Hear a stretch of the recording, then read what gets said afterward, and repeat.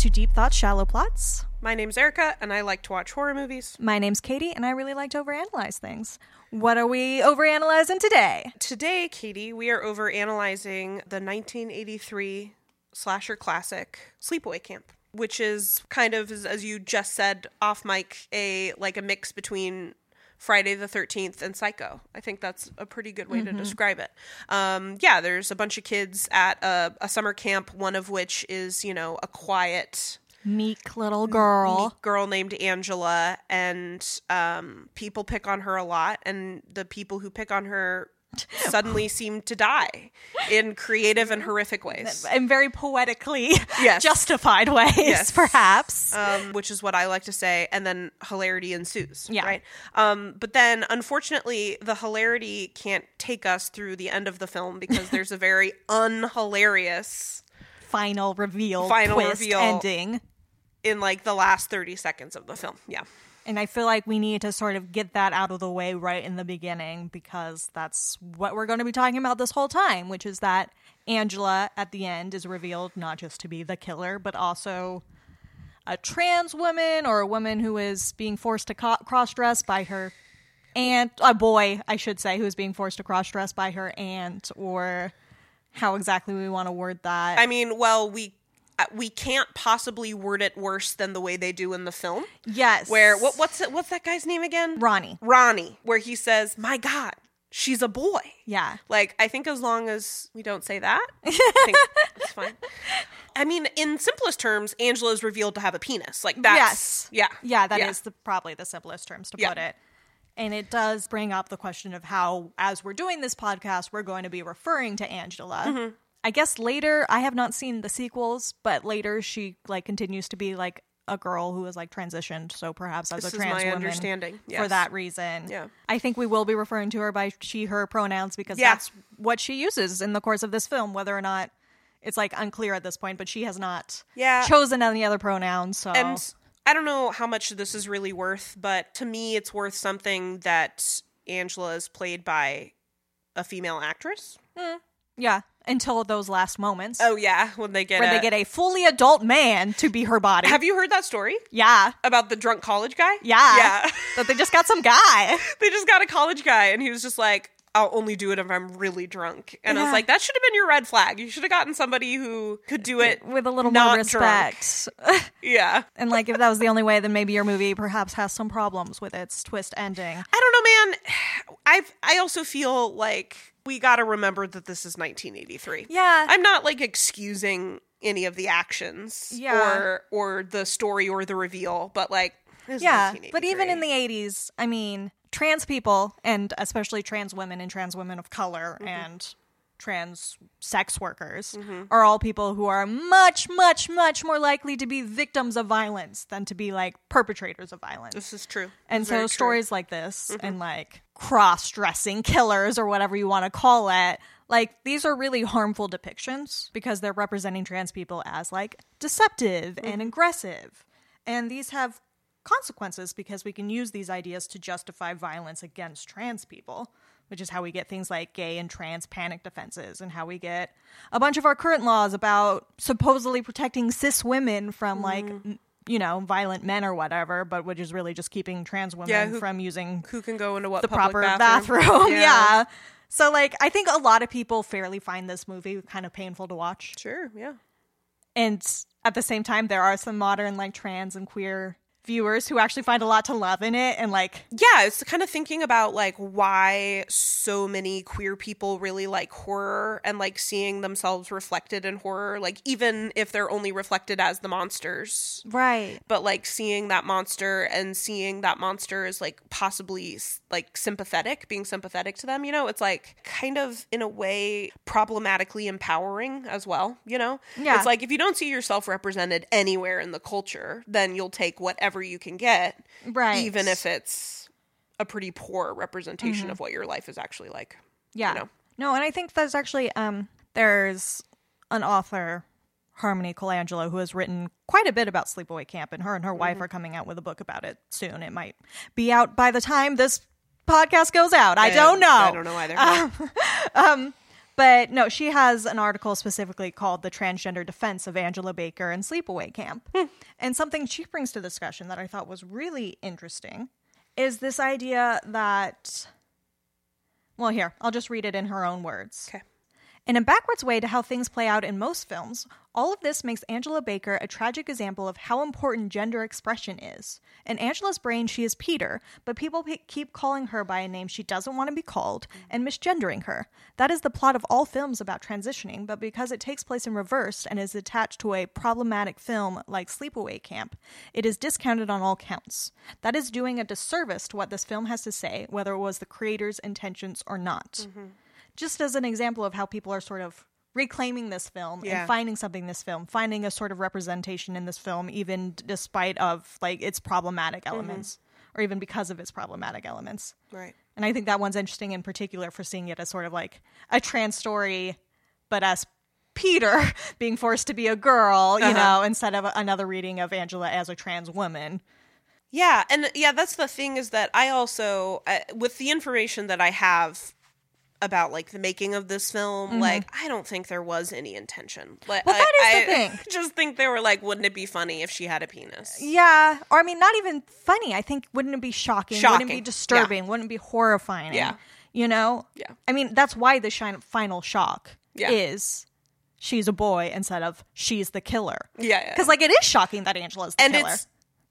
Is it shocking that Angela's the killer? It's pretty obvious Angela's the killer. I mean, I think it is equally obvious between her and Ricky. Right. Yeah, I was noticing that because I gave it a rewatch a couple days ago, and I was just like, oh, yeah, like it actually does make sense that it could have been Angela or Ricky because of like who's dying and the previous interaction they had. I've only seen this movie with the ending already spoiled, so Fair. I can't really say Me too. Yeah. A modern, you know, like the audience viewing it for the first time would react to it. But I think having the meek, quiet girl ending up being a vicious killer is kind of surprising. It's a twist. Even if you see it coming or not, it's a twist. It's unexpected. She seems more like a final girl. But still, yeah, I agree. I don't think intention on the part of the filmmakers was there for this to be some sort of like trans liberation, trans revenge type story. No. But it's interesting that it can be read that way still, nonetheless. Yeah. You know, it's a really interesting movie, and honestly, I feel like if it didn't have that last reveal, I almost wonder if anybody would still care about this movie. Yes, I wonder that too. Yeah. If it would still be any sort of cult classic without that. And like, if not, does that make it more problematic to like watch it today? I don't know. That's a weird half-formed thought. Yeah. Like, can it be reclaimed if the only reason why it was ever popular is because people were so shocked and disgusted by like this like really transphobic ending? Yeah, right. Like, just because as a modern audience we can have sympathy for Angela. Like, is there still value in that? I don't know. It's a complicated movie. I would love to talk about what I call when we'll talk about the genres and talk about the horror stuff that like honestly I find every single kill in this movie to be really, really well done. And honestly, like I think the kills are really creative. I like how it's not the same thing every time, right? Like if we're thinking about the slasher, which, you know, I think we could pretty easily call this movie a slasher, even though it doesn't really fit the archetypes. I want to talk well. about that. Yeah. I want to talk about what to call this genre wise. Within the heading of horror. A lot of ways it really does fit a really traditional slasher because, you know, it's like one setting, you know, a lot of people are dying over, you know, what's to be like a relatively short period of time. There's and it ramps up. There's the ramp up, there's the escalation, there's like you know, obviously the fact that it takes place at a summer camp is like a huge aspect, you know, yeah, of like because they were clearly cashing in on the success of like Friday the 13th, right, and other slashers like that. Yeah, exactly. So I do think it is a slasher, but when we think about the 5 main hallmarks, it's not so straightforward. Yeah.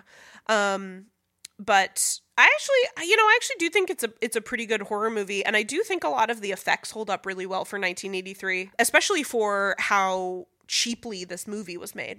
I was, you know, kind of counting the kills and taking note of them, and I really like how they're all different. Nobody dies the same way twice, right? Right, yeah. And how they like in some ways connect with like a traditional summer camp theme, like drowning in the lake, yeah, in the canoe, right? And then the beehive Right. You know? Frank. And the Arrow. Yeah. And then, of course, I think we would be remiss if we didn't mention the really, really heavy-handed music in the opening scene. Oh my God. No, yeah. When we were watching it, I was just like, is this going too hard? Yeah, it's going really hard. Yeah. And it's funny because what we're seeing visually is actually really gorgeous. Like this lake. Yeah. In the fall, the leaves are starting to turn, but like this, really. Yeah, I was like, is the horror because this is like a beautiful camp, but it's like deserted, so obviously something bad has happened here. Yeah, because then later we get some like police tape also, or or like no trespass or something. It's like boarded off or something. Yeah, I feel like maybe we could have had some stuff broken, had some blood, something, some sort of sign that something bad happened here. Because instead we just go it's like a gorgeous view. Yeah, and like a little bit in the background of like kids laughing. Yeah. And I was like, what am I supposed to think it's here? Weird. But I think all the kills are really creative. Like, actually, and I think when the first one, Artie, when he gets burnt, because he actually, I don't think he does technically die. No. He just gets very badly burnt. Like, the effects on his burns are just are really great. Yeah, and actually, honestly, I think that actor really committed to it. Like, that guy was screaming his head off. I think when Kenny dies, the water snake was just a chef kiss. Beautiful touch. They do go with that. Also, it's worth noting that Kenny and whoever his friend was are smoking marijuana before they get in the boats. Oh, so obviously they need to die. Like they broke the slasher rule. They did drugs, right? Yeah. I like Billy gets stung to death by bees. Like that was a fun kind of, new way to do it. And then Meg's death, I feel like getting stabbed in the shower was just a really clever way to do that on a low budget, because they're just knife going into wall. Yeah. Meg pretending to be stabbed. Yeah. Plus it makes for another great Psycho reference. Yeah, it does. You're right. That's a good point. And then I also really enjoyed the horror that is the contrast between the light and the shadow when Angela kills Judy. Mm-hmm. Although it is, in my opinion, the most disturbing death.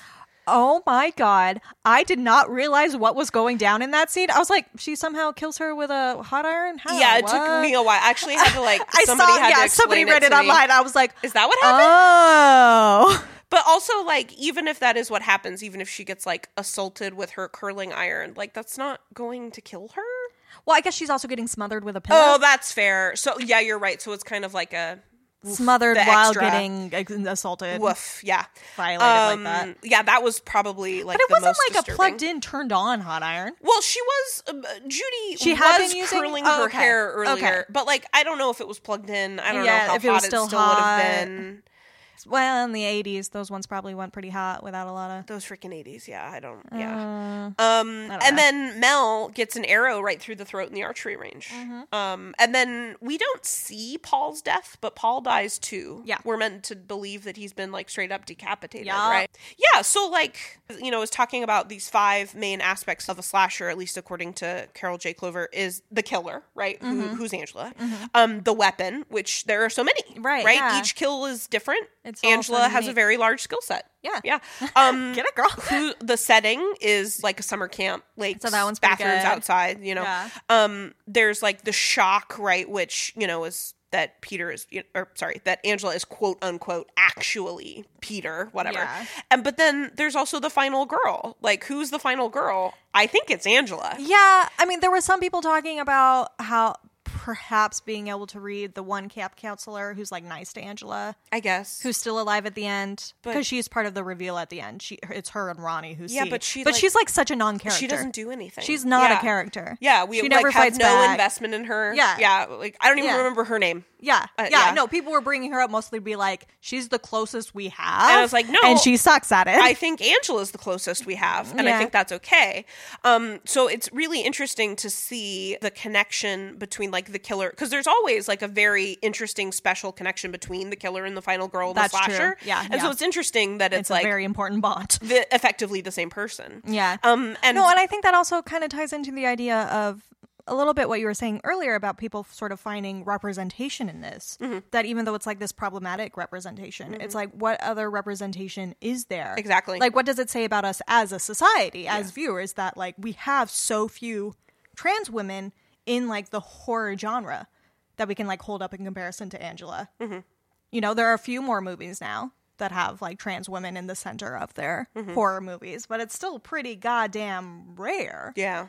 So it's like, even though this film presents Angela as like this, you know, killer in this problematic way, they also give her like a lot of depth. And there's also something about how our culture also just really loves to root for like the quote unquote villain, especially when the villain is given a lot of like justification. Truly. Oh, a lot of reasons for why they're doing what they're doing. And that it's a way to view people as like just people who do both good and bad things, rather than as just like monsters or whatever.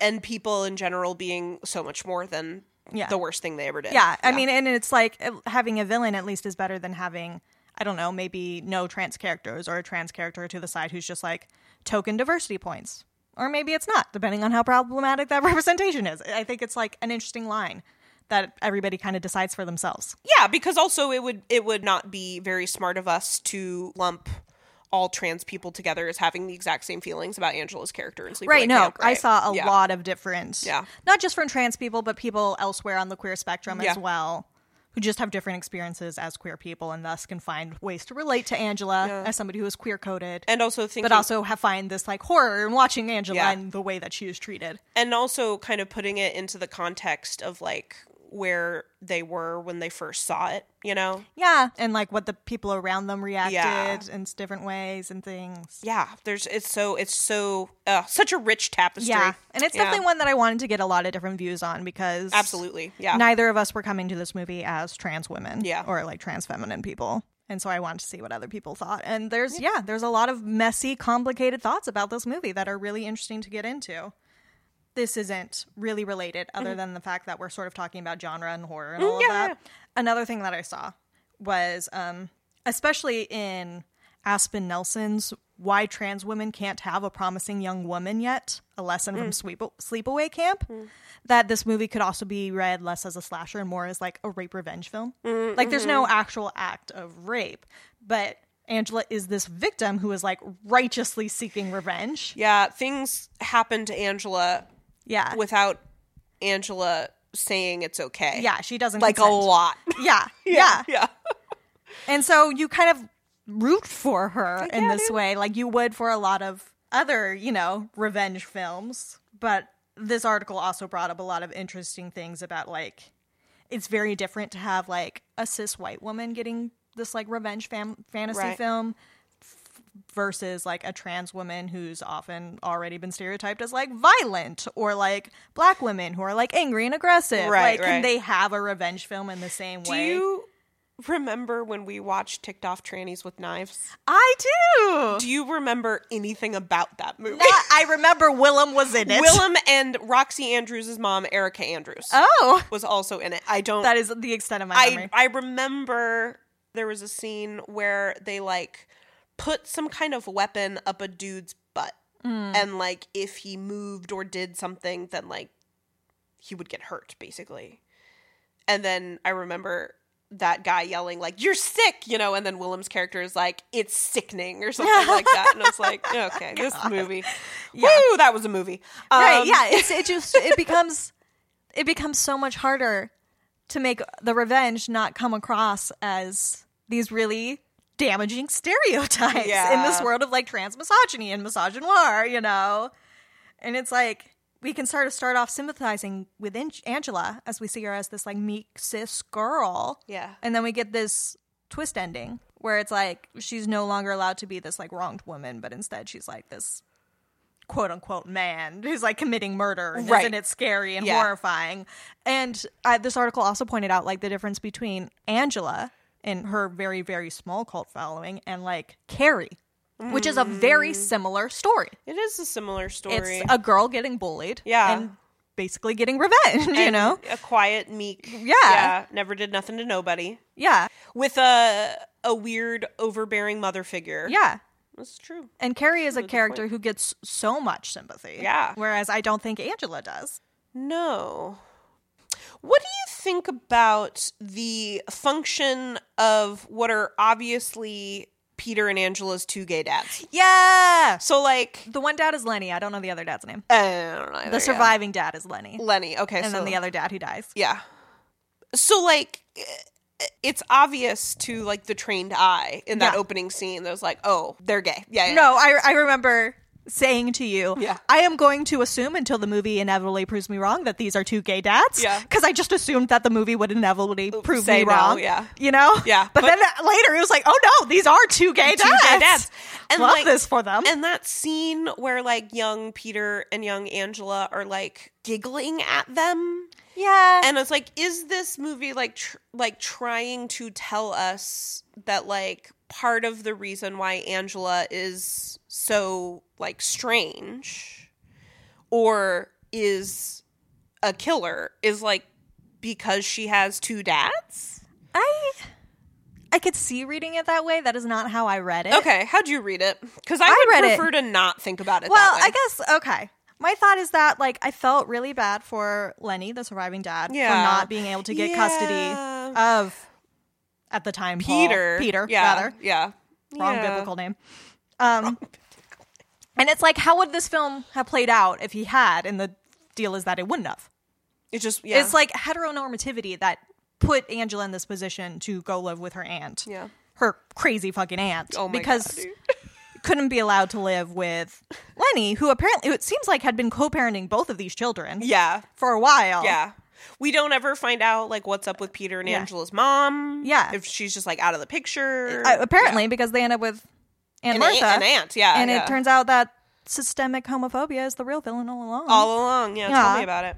But I mean, but where I'm going with this, I guess, is that it seems important to me that the few scenes that we do get of their family, it's like a really happy family. Like, they're co-parenting these children. Yeah. They're having a nice beach day. Yeah. You know, like, they clearly love each other, these two dads. And that scene where they're giggling, I kind of took it more as the way that kids laugh when you see your parents being lovey-dovey. It didn't seem like a malicious sort of like... Yeah. It just seemed like kids who didn't know anything and were just like, oh, there's our parents and they're in love. And isn't that kind of silly and gross but also sweet? You know, in that way that kids feel. Yeah. It's interesting also that they were like, I think Lenny says like, oh, your sister's on the way or something about the aunt coming. So it's that's like, right, yeah. So it's like the aunt also knows about this relationship. Right.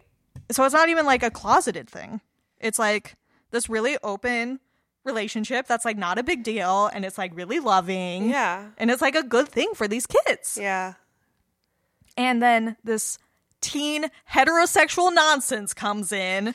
Right. But then... And straight people killed everyone. Also, like, once we get... So we've got the setup of the two gay dads, right? Yeah. But then once we get to the summer camp, I don't know how many straight people actually go to the summer camp. Because we talked already about Paul. Yeah. Right? I have questions about Paul. I also have questions about Paul, but I also have questions about Judy. I have questions about Judy. So Judy as well as Meg. Yeah. M-E-G. Meg.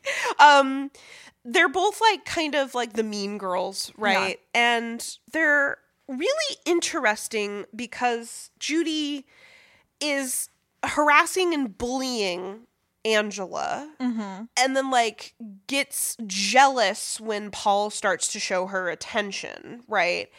And it's just like, why are you like so wrapped up in what's happening with Angela? Like, why are you like this? And then she also does, what does she compliments Angela's body.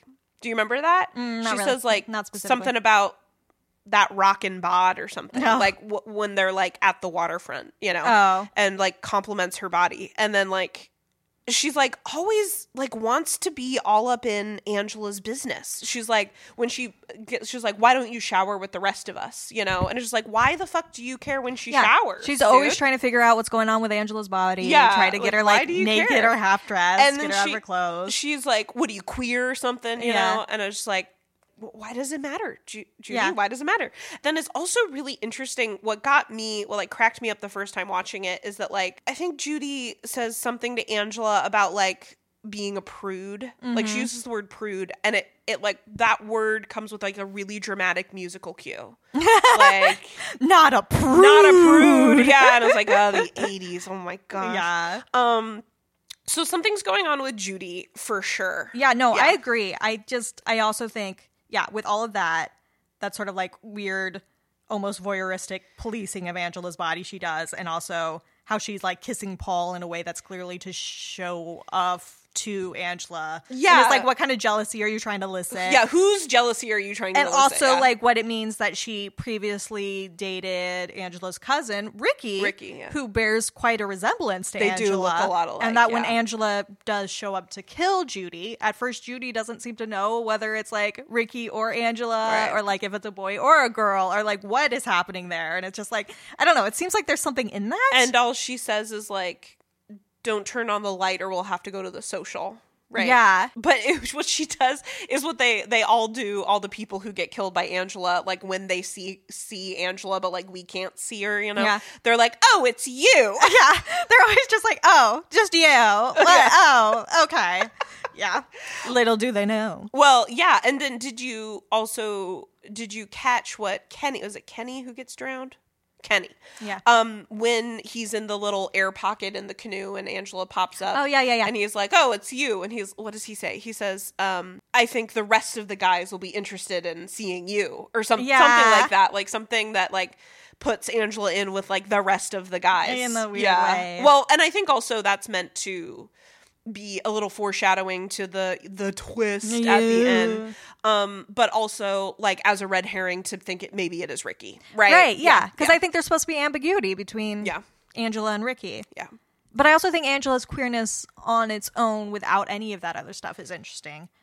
Because like, especially in terms of like, does she have some sort of like desire for Judy? Does she have any sort of desire for Paul? I think it's like unclear. I mean, now that I am aware, which I did not notice at the time, that part of Angela killing Judy was like sexually assaulting her is like interesting. Yeah. But then, yeah, like we're talking about, the relationship has this tinge of obsession. And I feel like one of the reasons why Judy first sort of picks out Angela as somebody to bully is that she calls Angela out for staring at her. Right. Angela is staring at Judy. Yes. And it's like, is that desire? Yeah. Is that some sort of gender envy? Is she like giving you the stink eye? Is it some sort of confusion of all of these feelings? Or is she like dissociating and just looking somewhere and it happens to be at you? Is it the creators of this movie trying to like again seed these ideas that Angela is a man and thus is like looking at these you know, in this woman's space, looking at these women, and we're supposed to be like, yeah. It's interesting. There's actually another quote talking about like there's the transness going on here, but that there's also just sort of like in general, even when you take that out, Angela really works as like a queer coded character. Yeah. Elio Emil Billet talks about how Angela is hated throughout the first third of the film because of her mere existence without her having spoken or acted yet. It's true. Yeah. She doesn't do anything and they just start screaming at her. Yeah. Yes. Yeah. No. Or honestly, like a queer person or like honestly like a neurodivergent person. Yeah. You know, who's like around a lot of neurotypical people who like don't know how to just be a decent human being. No, this writer goes on to say, whether it's the attempted sexual assault by the cook that reminds us of the prevalence of such crimes against trans women, the way that the group of young people view her as other and different from the moment she arrives, the violence when confronted with her muteness that can be seen as a metaphor for how cis people react to trans people they don't understand, or even the name calling, every scene screams to us that Angela is queer. Yeah. You know, and it's like goes beyond the transness. I saw a few different writers, you know, reacting to this film, talking about how it's like everything about the way that people respond to Angela is very much that queer feeling of like, no matter what you do to not get noticed, people are going to notice you and they are going to make comments about you. Yeah. And I think also like a character like Judy, who is like maybe also somewhere on the queer spectrum, but maybe not ready to confront that. Or maybe just it has every intention of just ignoring it, you know, and pushing it down. Because I mean, I think it sounds like Judy does have some attraction to men because she was hanging out with Ricky the summer before. Remember, like in the beginning of the film, like when we first actually meet her, she's like talking to a bunch of like older boys. Yeah. That maybe she'd be just like, well, I do have a like attraction to the people that I'm supposed to be attracted to, so I'll just like put all my energy and focus in this, and anything like towards the contrary is going to like elicit like a fight response, you know? So yeah, maybe, you know, Judy's like, I don't need Angela here messing up my like summer of heteronormativity, you know? Yeah. She clearly is. Yeah. Angela very much is there. Or like, I feel like even for the viewer of the 80s, Right. we are supposed to see Angela as this like haunting homosexuality, this haunting transness, this like sense of like they're among us, you know, like queer people are all around us. We never know where they'll be coming from, you know, like that's the real threat in this movie. Yeah.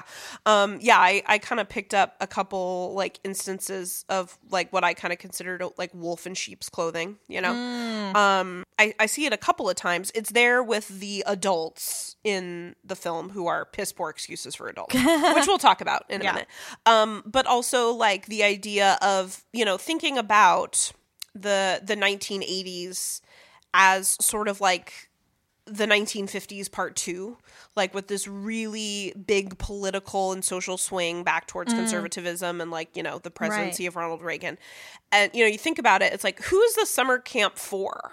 It's like several weeks long. You know, they're there for a significant period of time. They have like a commissary or a store. Yeah, right? they can buy food. You can buy food, candy and shit. Like this is a camp for kids with money, right?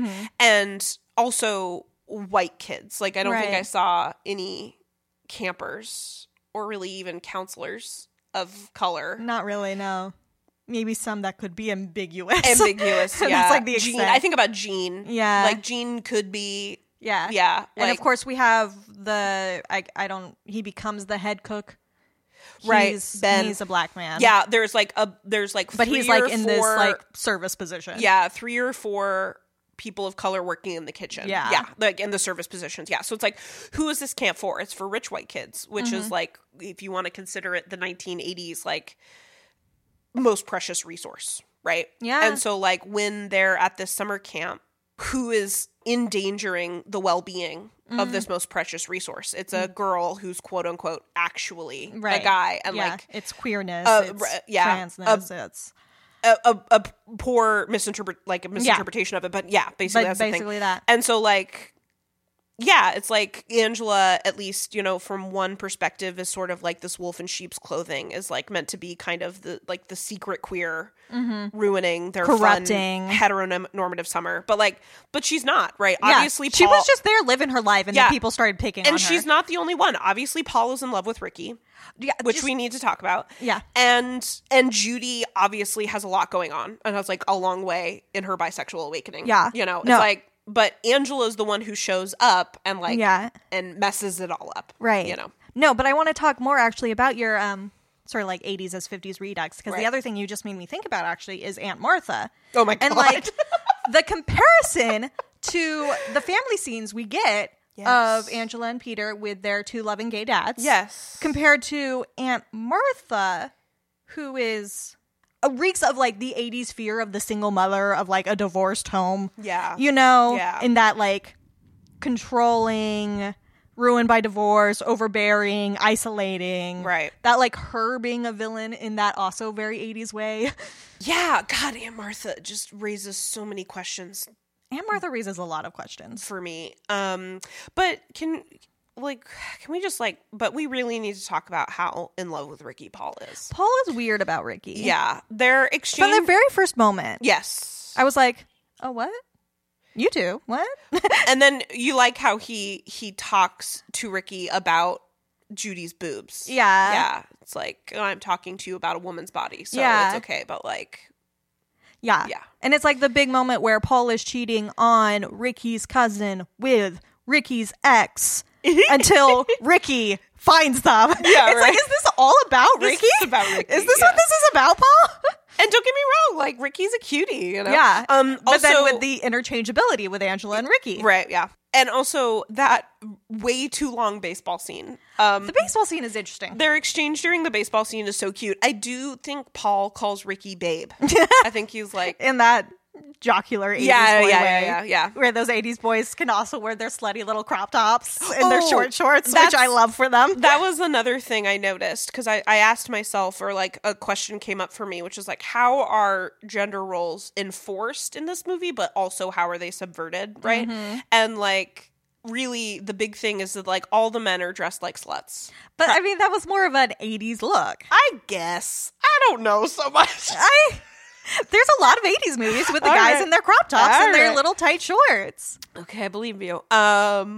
And it's interesting how also later in the film, all the guys want to go skinny dipping, but they can't get enough girls to go, so they just all go anyway. Yeah, because it's just the whatever fun of being a little heathen. Yeah. Oh my gosh. Boy, some short shorts, some cropped crop tops. Yeah. Like, whew, we are showing a lot of male skin. Yeah. And male body in this. Yeah. For sure. There's just a lot of homosexuality going on in this film. Yeah, especially in the baseball. Yeah. In that baseball scene. Which is like, it's such an interesting scene because it goes on for so long. It really does. And the only kind of bearing it has on the plot is that it sort of serves to like kind of build up the tension between Ricky and some of the other boys. Yeah. Because they're kind of fighting over the baseball game and then they start to like tease Angela and so he has to stand up for his cousin. Yeah. So there's like creating some tension between that.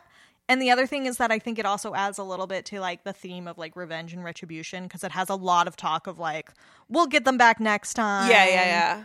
You know, and then don't worry, Ricky, we'll get them back. There is an exchange because, like, what do those other boys do? Like, was it water balloons? Yeah, it was water balloons. Yeah, and Ricky's all mad about it, and I was like, "It's water balloons. What? Yeah. Like with just water in them? Nothing else? Yeah, you're fine. Whatever. You're fine." Well, according to Mel, you could get an eye poked out with those. Oh, okay. Well, let's believe everything Mel says.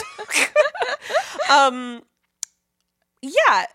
It is interesting, like, the way that they do it, because, you know, watching it now, it's pretty obvious that Angela's the killer. But, like, the point is that, like, the parody between Angela and Ricky, like, it really could be either of them. And it is interesting, because the first person they get revenge on, because it's Artie, the super creepy kitchen dude. We will talk about that more later. Yeah, but he doesn't die again, but, like, he's the first one to kind of get revenge, right? And we can see it as a revenge for like the blatant attempted assaults in the lock-in, and I'm like, dude, your coworkers are like right there. And like it's literally dinner time. Like there are 100 people in the kitchen or like in the dining hall right there, and that's how like Ricky walks in, right? You know.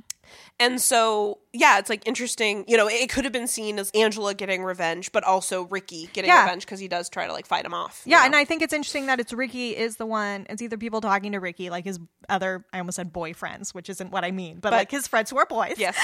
Saying, you know, we'll get them back about the bullies, or Ricky himself being like, yeah, we'll make them pay. After Angela is dunked into the lake, Ricky tells Angela, we'll make them pay. Yeah. He has this very like retributive attitude, which is interesting that he's the one voicing all this desire for revenge. Yeah. And like it does help with the red herring of like, is it Angela? Is it Ricky? But I think it also shows that like these children are so powerless. Like, how is he going to make these bullies pay? And also, why is it his job to do so? Yeah, right. Why is it his job to, like, defend his cousin from a fucking child molester who is working with children? Like, whose coworkers seem to know this is going on to at least some extent. Oh, man. Like, why aren't the adults doing things? So, you know that I worked at a Girl Scout camp for 3 years. And, like, just often watching... in the kitchen. In the kitchen, yeah. But, like, even not in the kitchen, like, there's so much stuff that's just, like, you would never let a kid say that. Like, Judy and Meg dig so deep into Angela before the other one. Ronnie. No, the girl. Oh, I forget. Blonde we still girl. don't fucking know her name. Chrissy, maybe? I don't know. I was going to go with Lori. Before she's like, that's enough. And I was like, you let them verbally abuse her for so long before you were like, okay, that's enough. Especially considering the fact that Meg isn't even one of the campers. She's a counselor. She's a counselor. Who is bullying a child. Yeah, one of the campers. She's a child too, but like an older child. That is the thing about camp counselors, guys. Like, it is kids watching kids. Yeah. It's bad. Yeah. But also, like, when they throw Angela in the lake, Mel is so wrapped up in yelling at Ricky and accusing him of murder that he doesn't notice that like Angela is saying like, I don't want to go in the water, please stop, and just like let's of this him throw happen. her in the water. And I was like, why is nobody stopping them? And this is how we end up in the situation where Angela has to sort of take her own revenge. Yeah, because there were so many like places where the checks and balances weren't there. Yeah. They just failed, that they're just like, yeah, there's a probably 16-year-old counselor named Meg who Yeah. was like verbally and physically abusing campers. Yeah. this like 12-year-old. Yeah, and the adults, like the camp admin, are just like not doing anything about it. Yeah, there are a few times where they're like, we'll tell Ronnie, because he's like the head counselor, I guess. But like, what does Ronnie even fucking do? What does Ronnie do? No, it all comes down to Angela. Yeah. And I do want to talk, since we're on revenge Yeah. and like retribution, I want to talk also about how exact her retribution is. It is pretty exact. If we want to go back through like the murder victim. I've got him right here. Yeah. I feel like Artie getting burned in the face. It makes sense that it would be a kitchen accident Yeah. to me. Yeah. But I don't know that it necessarily... I mean, if I want to get really poetic with the idea of his lust burning him. Ooh, there you go. And blah, blah, blah, blah. Yeah. And I also love her, we see her with an ice cream cone, which is the thing that he was trying to bribe her with. She's like, yeah, I fucking, Still got my ice cream cone. Yeah, and I fucking destroyed you. I could also see Artie's like accident, whatever, as like his incompetence. He just should not be in a kitchen. He shouldn't be in a kitchen. Yeah. Or he shouldn't be around children. Yeah. Absolutely not. And then it's Kenny. He's the one who gets the water snake. Yes. Which is perfect because that's what he was like taunting that other girl with. And then there's the bully that we talked about who hits her with the water balloon, who she kills by putting a wasp nest into the locked bathroom. Yes. Which is great because then Paul says about it, someone was playing a prank that got out of hand. Yes. And it's like, that's exactly how it's meant to be set up. That's why Angela can get away with these things. But it also is like revenge because he played a prank on her. Yeah. So she got him back with a prank. Only hers was actually fatal. Yeah, right. She's like so exact about it. But I do wonder, because hold on, where's my kill list here? After him, it's Meg. After him, it's Meg. She gets stabbed in the back. Or is it Meg, or is it those campers Oh. that Eddie's supposed to be in charge of? Well, we see them, Those their are dead kinda- bodies later. Yeah. So I was actually going to ask you that about, like, how does the killing of those campers that Eddie is supposed to be watching, like, where does that fit in her revenge? Okay, so first, in terms of what we see. Right. We get Meg, who is stabbed in the back because she's supposed to be a counselor who is watching these kids, but instead she's being horrible and bullying them with Judy. So I'm like, backstab the backstabber. Yeah, fuck that Meg. one works for me. Yeah. Judy, who, as we said, according to the internet, though we did not pick up on it, is smothered by a pillow and then like penetrated with a hot iron in some way. Yeah. Which I can see that as like a symbol of like her newfound hyper femininity sort of stuff, and also her like quote unquote sluttiness. And getting killed on the bed where she was just like making out with an older boy. She was making out with an older boy. So like that one all works. Yeah. But then we get to the campers who we see have been axed to death. Yes. Yeah. Like just crazy axed to death. And I think it's maybe supposed to be the same boys who were like kicking sand at her or like sort of bullying her, but like not to the extent the other ones were. Yeah. And they were clearly like younger kids. And I just, They were younger. That yeah, one's I harder noticed that. to see the poetic justice of. Because that's also when things start to ramp up. That's the one. Yeah. That's the one that to me is sort of signals that, okay, things are getting out of hand. These are no longer like retributive. These are like... I almost wonder if Angela was there to like kill Eddie. Yeah. But then Eddie wasn't there. Maybe. And just like ramped up, ready to go berserk. And so was just like, fuck it, I'll just kill the people who are here. They're here. Yeah. I don't know. And then after that, we get Mel with the arrow through the throat. Which in my mind, I was like, yes, because he never prioritized camp safety. He never did. You're right. Yeah. Of course he would accidentally get, Yeah. And he would be also- standing in front of the archery range. And as I said, fantastic shot. Like right through his throat. I know. Apparently Angela's been working on that. Right. And like, this is the thing is like, Angela has a very large skill set. Yeah. Like she can cut open screens and like find a wasp or bee's nest, and like not get stung by it, and can like drown a dude who, according to Ronnie, was a very good swimmer. Like she's got a large skill set. Good for her. And then of course our last death where she fully decapitates somebody. Oh yeah. Which is very poetic because she like tricks him with like sexy times. And then I don't know. I feel like anytime you have something getting like decapitated, we're talking about like separation from the body. Which I feel like is perhaps the way he made Angela feel. Was very like disconnected from her body, very much like not having control over her body. Right. In the way that he kept going over her boundaries. Yeah, it was so unfortunate because I was really rooting for Paul at the beginning of this film. Like I thought he was really sweet. He was like fine with her not talking, and then like gets really excited when she says goodnight, and then like almost immediately after it's like kissing her without asking. He starts like touching her chest when she like hasn't given that permission. Oh yeah, and that's kind of when we get that weird flashback to her two dads. Yeah, because I was with you with that, where I thought I had a lot of sympathy for Paul, even when he did start to press over her boundaries a little bit because I was kind of like, all of these people are just kids, and sometimes kids do crappy things to other kids. And also, like, it's probably what he was taught. You know? Yeah. And, like, he kisses her first, and then, like, he asks her if it was, like, kind of okay, and she doesn't really say anything. She doesn't really say anything, and looks sort of uncomfortable, but she doesn't talk a lot. So then he just kisses her again, and I'm like, I don't... No. But then later we see them, and she seems to be enjoying herself and kissing him, and they're, like, holding hands, and it's, like, great. And then he touches her chest, and she's like, no. Oh, yeah, and then I think there's a lot of confusion from Paul. It's just like, wait, so you're okay with this, but not that? Yeah. Or, like, you weren't okay with it yesterday, but you're okay with it now? And it's just like, yeah. Paul. Yeah, he gets really mad whenever she tries to set a boundary. Yeah, it's like people are allowed to change their mind, and, like, just because something was okay on Tuesday doesn't make it okay on Wednesday. Like, it's sorry. A thing. Yeah. But I do think it's interesting that that's when we get the flashback to her dad's. Right.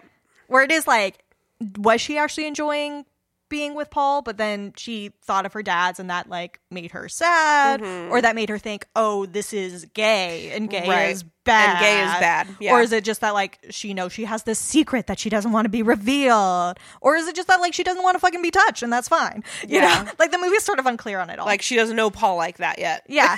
Yeah. But, like, so, like, the movie's unclear, but also she very firmly is like, I don't want this, and that should be clear enough for Paul, but he doesn't fucking listen. It's like well, you didn't say no. Yeah. And it's like, no, that's not how this But works. yeah, and his death is interesting because we don't actually see it. No, we don't know we how don't it plays get to out. see it. Yeah, we don't. Yeah, we see him, like, decapitated. Yeah, and what does Angela say? Like, meet me at the lake or something. Yeah, so we know that he went to meet her at the lake, and supposedly that they were gonna, like, make out some more, and who knows what else. Yeah. Somehow they both end up naked. That's true. They are both naked. So, like, did Paul have some sort of reaction to that? Was he already dead? Mm-hmm. It's an interesting thing in comparison to, like, other depictions in, like, you know, the Crying Game or whatever. Why are they naked? Of, like, that it's like an inversion of, like, when that happens, and it's like a cis man, like, often will kill or, like, assault someone because they'll feel that they've been tricked or into being gay or whatever, and instead we have it, like, the other way around. I don't know. It's just weird that we don't get that moment and know exactly what happened there. Or maybe, like, Angela was just looking for any excuse, you know? It's just like, Paul's on thin ice, man. Yeah, he's Paul's on thin fucking he's ice. about to get murdered. And she was just like, you know, like, I beg you, like, tip it over the edge, you know? And, like, maybe there is, like, a moment where there is a lack of clothing, you know, and be like, yeah, say something about it. Yeah. I don't know, but, like, we really don't know how Paul would respond to that. That's true. Like, maybe he'd be like, yeah, I like you, Angela. Aw. You know, we don't know, since, you know, he also likes Ricky, so. Yeah, right. I do still feel like the only reason he first noticed Angela was because it was Ricky's cousin, so. Right. Yeah. So, I don't know. Their whole relationship is weird. Really? Tell me about it. Oh my God, though. No, actually, wait. This is skipping back a little bit to the kids who get axed. Yes, the kids, yeah. I forgot that I realized, you know, how Angela is very understandably afraid of water. Yeah. Those people getting axed in the day that has the most murders happens right after Judy and Meg dump her into the water. That's right. So I feel like that's actually, that, like, trauma getting triggered is maybe actually what's, like, initiating all of this to, like, escalate. Right. And it becomes sort of, like, less about, like, specific revenge and more about just sort of revenge against the whole camp society, the whole heteronormative everything, the, you know, dumb teens who killed her dad and sister, you know?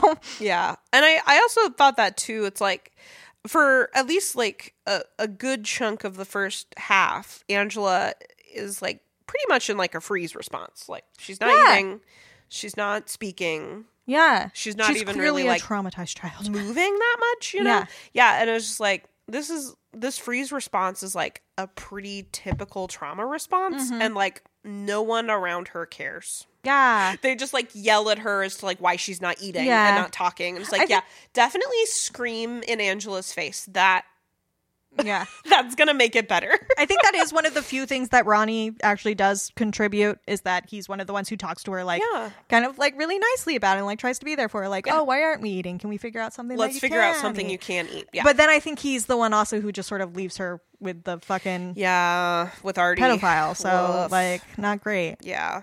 So in the Friday the 13th way, there is this person who we find out is, like, kind of getting revenge for dead family members who were killed by having been wronged by some teen campers, you know? Right, yeah. There's that. Do you get the sense that maybe Angela also feels some sort of guilt or like some sort of hatred towards pranks, because when this all starts, it's her and her sister sort of like creeping up on her dad and sort of scaring him on the boat, and so they're kind of in this precarious position on the boat, and then they all tip over into the water. Yeah. So it sort of all starts with like a prank, a harmless little kid's prank.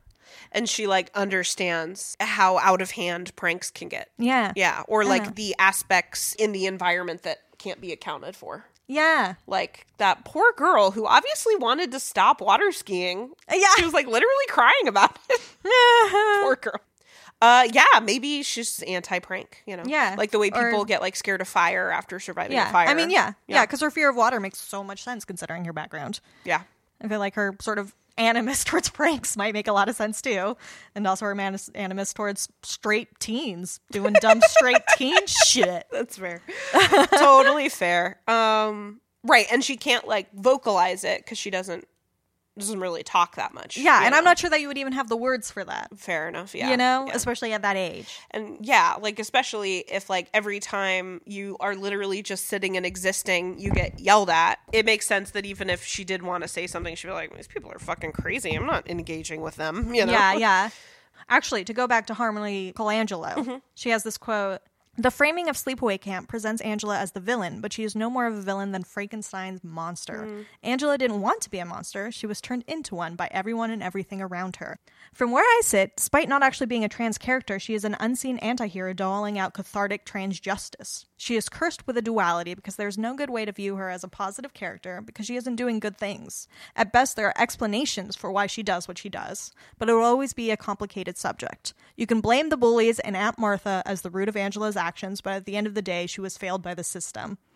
And just this idea that like what this is actually a story about is a traumatized child who went through some shit that nobody is taking care of. No.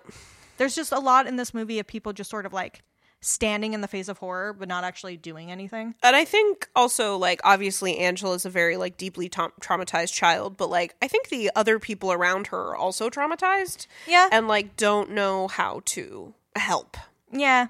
Or don't know how. I mean, yeah, because I mean, a lot of this is expecting other children to take care of a child. Right, which, you know, really feeds into the fact that, like, there are no real adults in this film. Yeah. Do we want to talk about that more?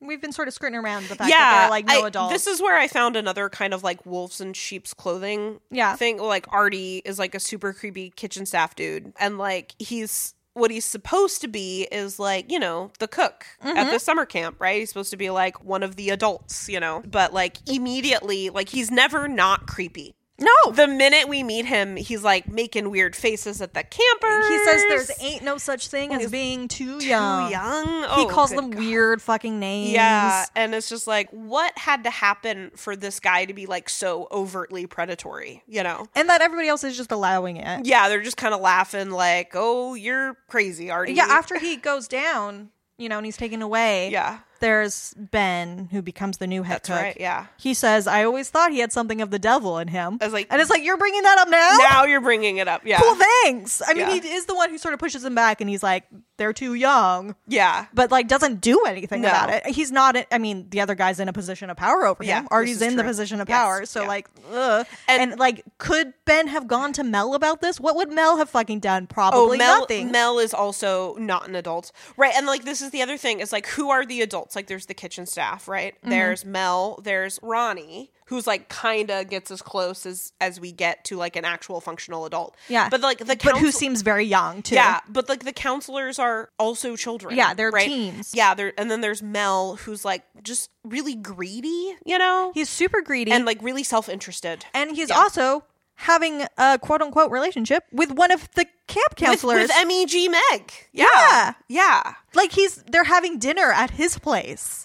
Like, what? And, like, also the way the movie does it, they sort of, like, make Meg out to be, like, super in on it and, like, the seducer and, like, kind of a Lolita. Yeah. And it's like, no. No. He is clearly, like, an adult, full-grown man with a cigar. Yeah, This is a child. Meg is a child. Yeah. It's just, like, ooh. Yeah, and, like, the counselors, again, who are also children, like, really let conflict go on for way too long.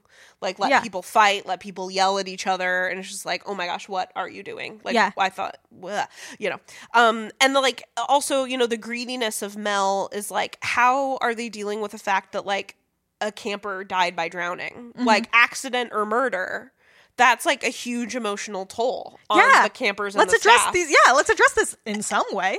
No, but he just like sweeps it under the rug, right? Yeah. And like his main concern is keeping the camp open. Or like what would like, oh, if the camp gets shut down, like we're screwed, you know, like just say it was an accident. Yeah.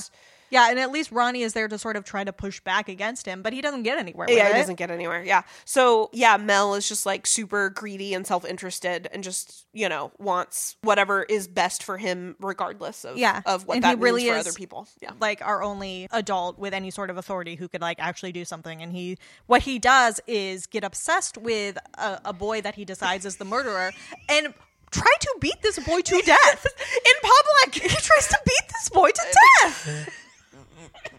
Oh, Mel. Tell me about it. No, God, Mel is fucking crazy wild. Yeah. And and like his obsession with Meg, right? And then like kind of he kind of loses his mind after he finds Meg. He's like talking to her. Yeah, and is like going to get revenge for her. Yeah, not you, Meg. And it's just like, yeah, you would. It's like, how long did you even know Meg? Right. And it's like him saying not you, Meg is like a perfect example of like, yeah, you only care about the things that pertain specifically to you. Yeah, you care about this like girl. A child might. Yeah, no. He's fucking, you know, if I had been the one writing this movie, I also would have had it end with everyone thinking that Mel was the murderer. Ooh. Because he did fucking beat Ricky to death. Oh, not quite to death. Ricky is still alive. Yeah, Ricky is still alive. Yeah. So Ricky is our only witness, really. This is true. To something happening. Yes. He would think that Mel was the killer. Right. I just think that's how I would have ended it. Yeah, but for sure. They didn't call me back before I was born. Yeah, 8 years before you were born. There's one crappy adult, counselor, so not quite an adult, who we haven't talked about too much, which is Eddie. Fully leaving sleeping children in the middle of the woods. Yeah. All by themselves. So first of all, like, it's a movie, right? But again, I'm just thinking about, like, my experience working at a summer camp. There would have absolutely been 2 adults, right? Yeah.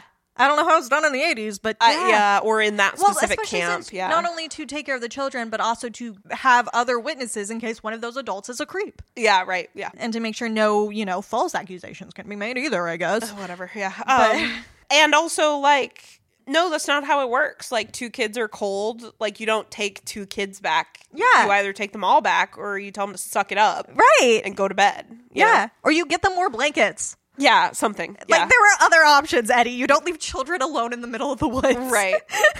And it's like, it sounds like they drove a van out there. Like, they have them sleep in the van. It's probably warmer in there.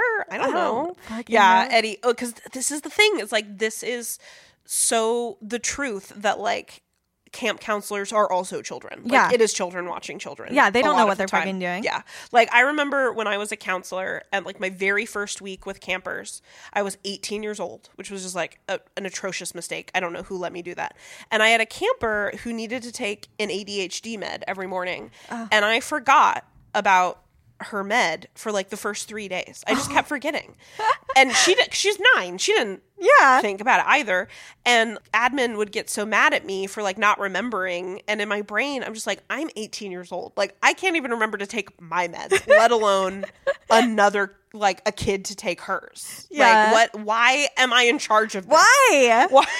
Yeah, that's what it keeps coming back to is why are any of these kids in charge of any of this? It's true. Yeah. Why are these bullies getting away with this? Why is no adult stepping in to do anything? There's just no adults. They just don't exist in this world, right? And I think that's also really true in the slasher genre is a lack of adults, right? That's true. That is another element of that. Yeah. But it's interesting with this one because we actually do have an adult who's very present in this film. Mel is factually an adult. Yes. He's just the fucking worst. He's the worst, yeah. It's like everybody in this movie, every character is like so cruel and just like is incapable of responding with empathy, except maybe for Ronnie. Yeah. Who like actually has that moment of being like, let's see what we can find you in the kitchen. And like, let's get you something to eat, please. Seem to like think like, and he's the one who like stands up for Angela one of the times when Meg is bullying her. Yes. Like he does seem to be somebody who's like trying. But he also seems to be somebody who is also just a counselor and is thus, I don't know, he probably is like the 18 Erica, you know? Yeah. who's somehow supposed to be responsible for getting all these kids their meds. Only in this case, these kids are killing each other. Yeah, right. It's like, he can only do so much. It's true. Really, yeah. And especially, like, with Mel above him, like... Because, he wants to, like, do something about these murders. Yeah. He's like, maybe these weren't just accidents. He's like, maybe we should close down the camp. A lot of kids are leaving. Like, yeah. But it's just like Mel gets to do what he wants because he's the one in charge. It's like his camp. Yeah, whatever that means. Like, yeah.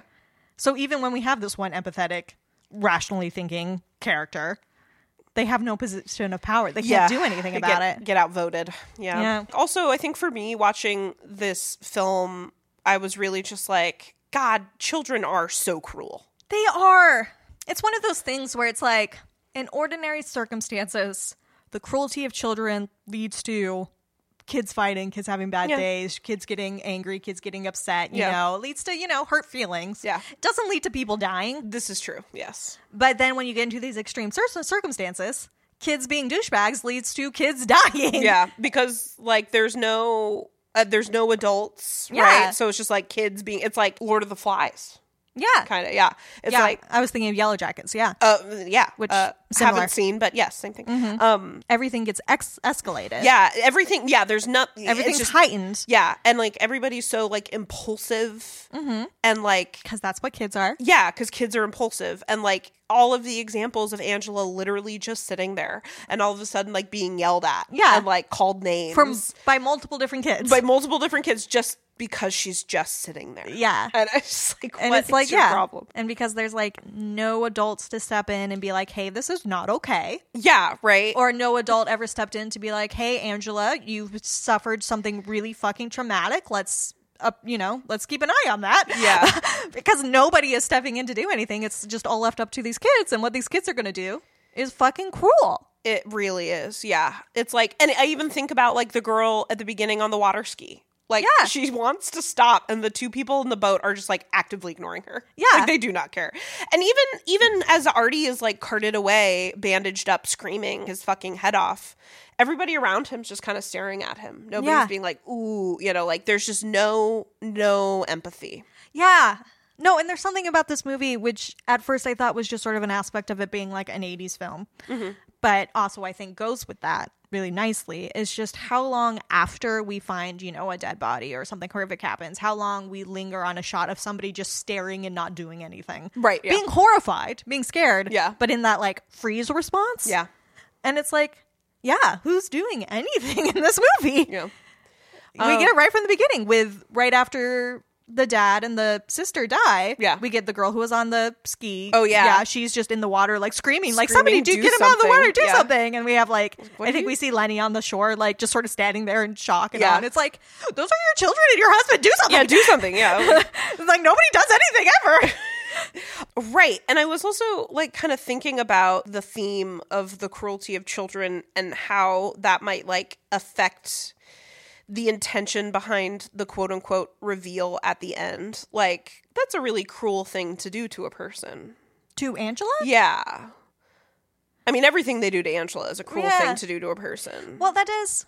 Should we get into a literary corner? Because we're talking about how that ending is kind of cruel to Angela, and I think you're right. Mm-hmm. And I think because we're throwing around the word twist ending a lot and like shocking ending. Right. The reveal. Yeah. That for our literary corner, we could actually just talk about like what a twist ending is, what function it serves, when it's good and when it's bad. Right. Yeah. And like how it functions in horror.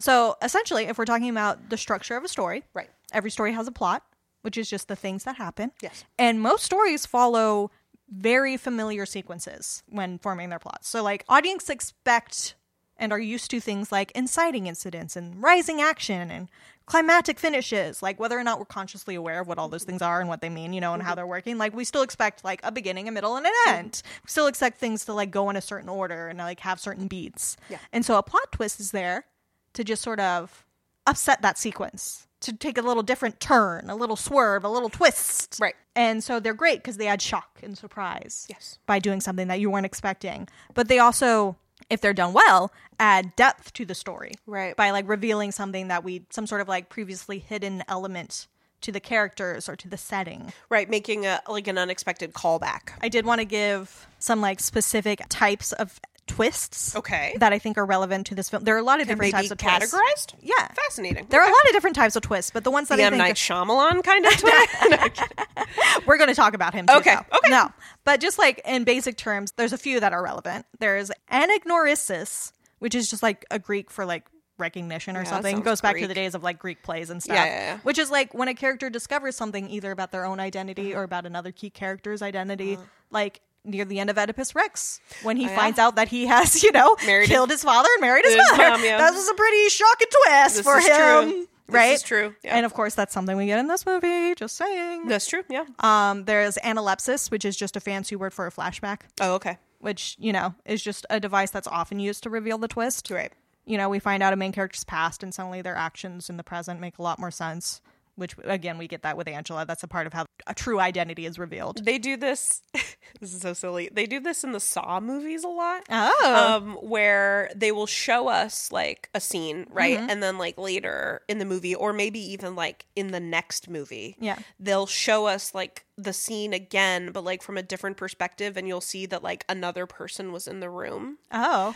Which is also retconning, right? But like that's kind of how they, yeah. The Saw movies are interesting. I actually haven't seen any of them, but I don't know if you could handle them. Spoilers for the Saw movies. Isn't one of them where there's like a dead body you think's dead, and then it's the first one. They get up at the end, and it turns out that they were alive the whole time, which is another form of that like recognition type twist, and is also like a really famous type to have it be like somebody you thought was dead is actually the killer, right? Yeah. Or like, I don't know, that comes up a lot in like Agatha Christie stories. That's a big function of like, and then there were none. Mm-hmm. Another type of that sort of twist would be in her The Murder of Roger Ackroyd, where the whole time we're going along with the narrator who's telling us the story, and it turns out at the end that he was the one who did the murder. Whoa! Yeah, which is a great twist, That is good, yeah. Yeah, she's famous for twists.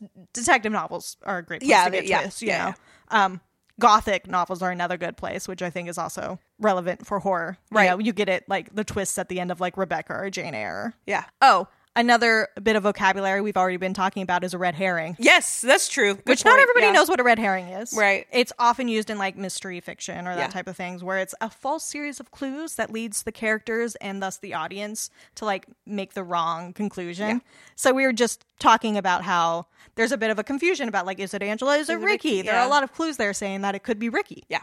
And so like it makes sense why Mel thinks it's Ricky. Ricky is talking a lot about revenge. Yeah. A lot of these bullies are kind of like, people that Ricky has a hard time with too, Right, because he's been going to that camp for years, right? Yeah, he knows those people, Do you know how I learned the term red herring? This TV show called A Pup Named Scooby-Doo. That's how I learned it too, because there's the guy whose name is like... Fred, who like hates red herring, and he like every episode wants to blame it on him.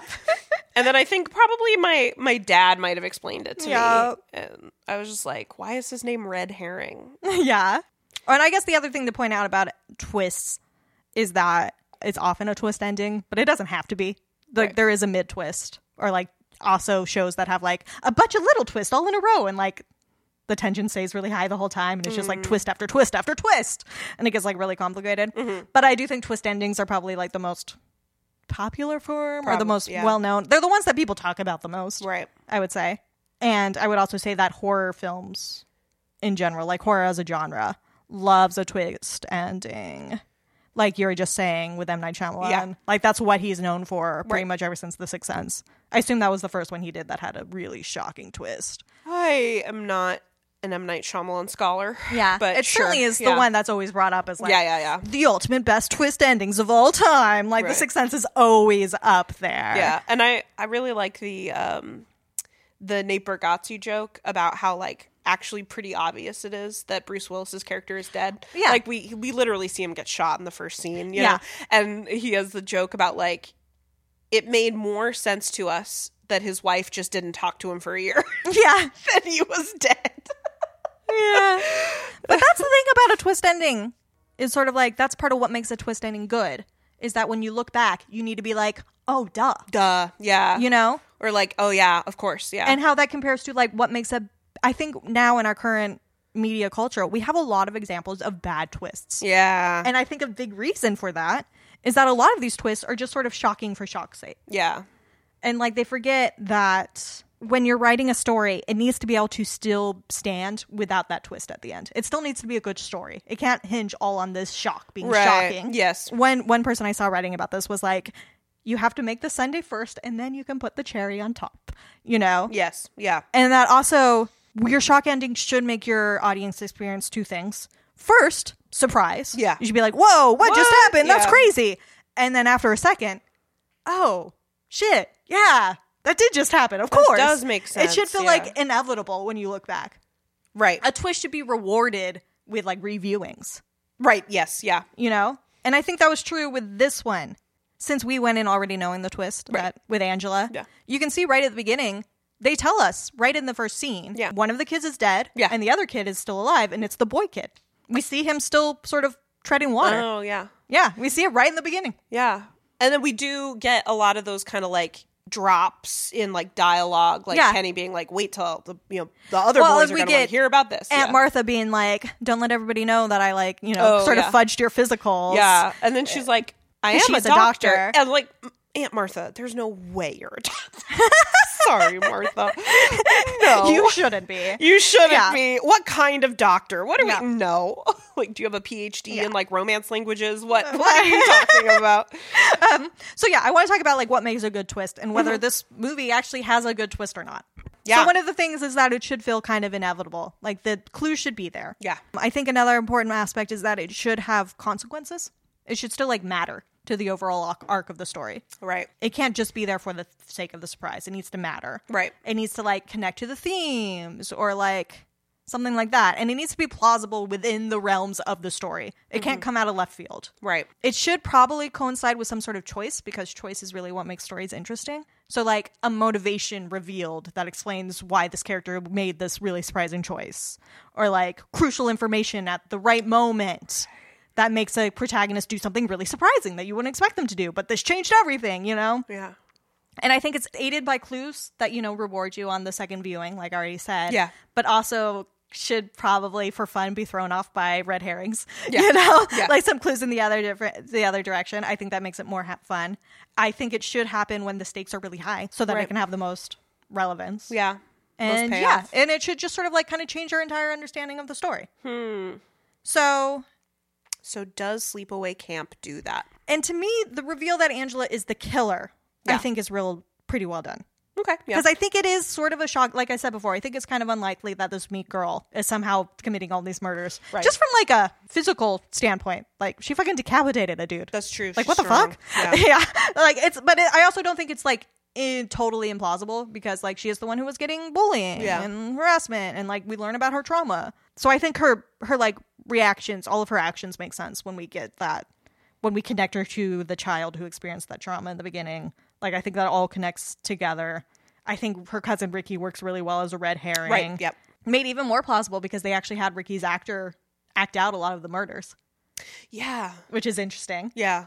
And like it certainly happens when the stakes are highest. So that's good because it's like the greatest number of murders. Yep. Mel just beat Ricky near to death. Yeah.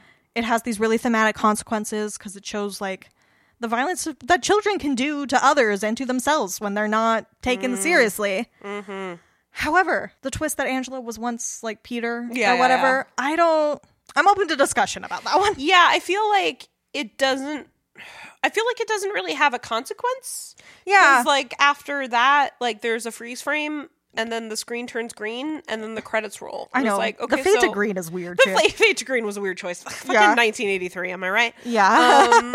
I think it's relevant that it's one of the kids from the boat accident, but it could have been either kid. And also, having never seen the sequels, Yeah. I don't know if there like was a consequence, but it doesn't really feel like there's a consequence. Yeah, and I also just don't know that. I guess I would feel differently about the reveal if it had just been through the flashbacks.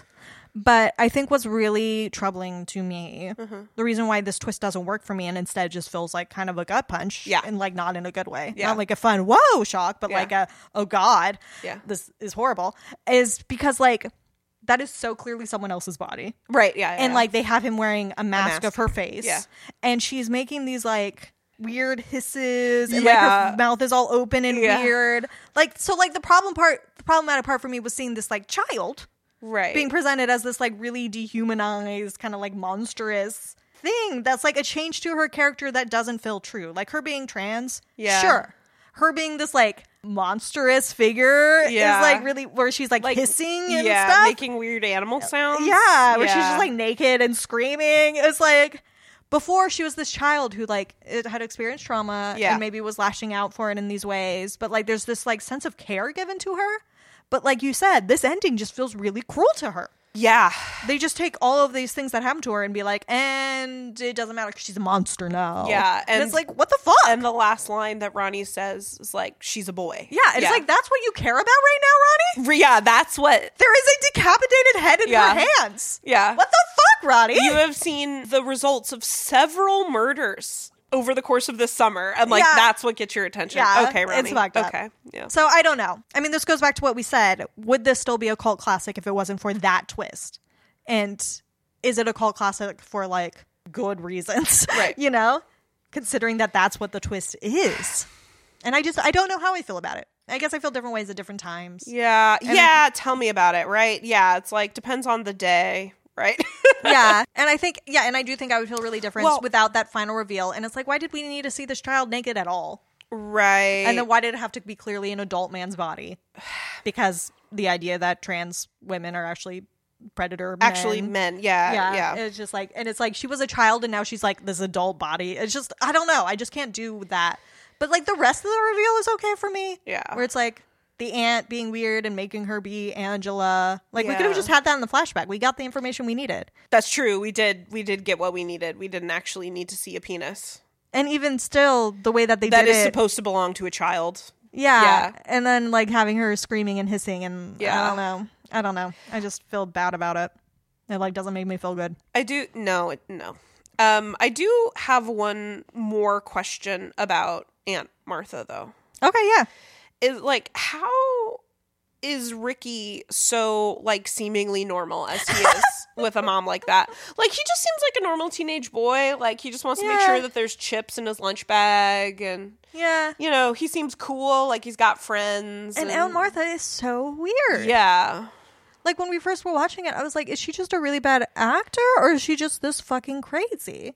I was like, what am I supposed to get? And I think we're supposed to think she's pretty crazy. Yeah, that she's, But not towards Ricky, only towards Angela? Yeah, or like, well, even Ricky like knows that his mom is like a lot, you know? That's true. He makes some jokes about it. Yeah. But in the way a kid is sort of like ribbing his mom. Yeah. Not like, wow, my mom is fucking insane. Yeah, and he's like, whatever, you know, like gonna go away to camp for a couple months now. And I was like, yeah, maybe that's best. I don't know. Yeah. I don't know. I was just like, I don't know. Ricky seems like pretty well adjusted, all things considered. Yeah. I mean, he's very obsessed with revenge, but... This is true. He is obsessed with revenge. Also, like... But he's somebody who, like, stands up for people. And we don't... Like, that's true. He seems like a good kid. And we don't know where his dad is. We just know that he left. Yeah. Yeah, that's all we know. And he once had a gay uncle. He once had a gay uncle. Alas. 2 gay uncles. 2 gay uncles. Yeah.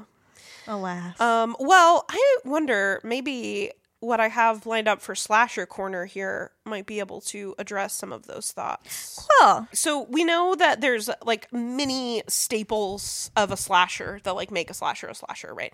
And a really big one of them is the psycho killer. And often, not always, but often that psycho killer has a penchant for cross-dressing.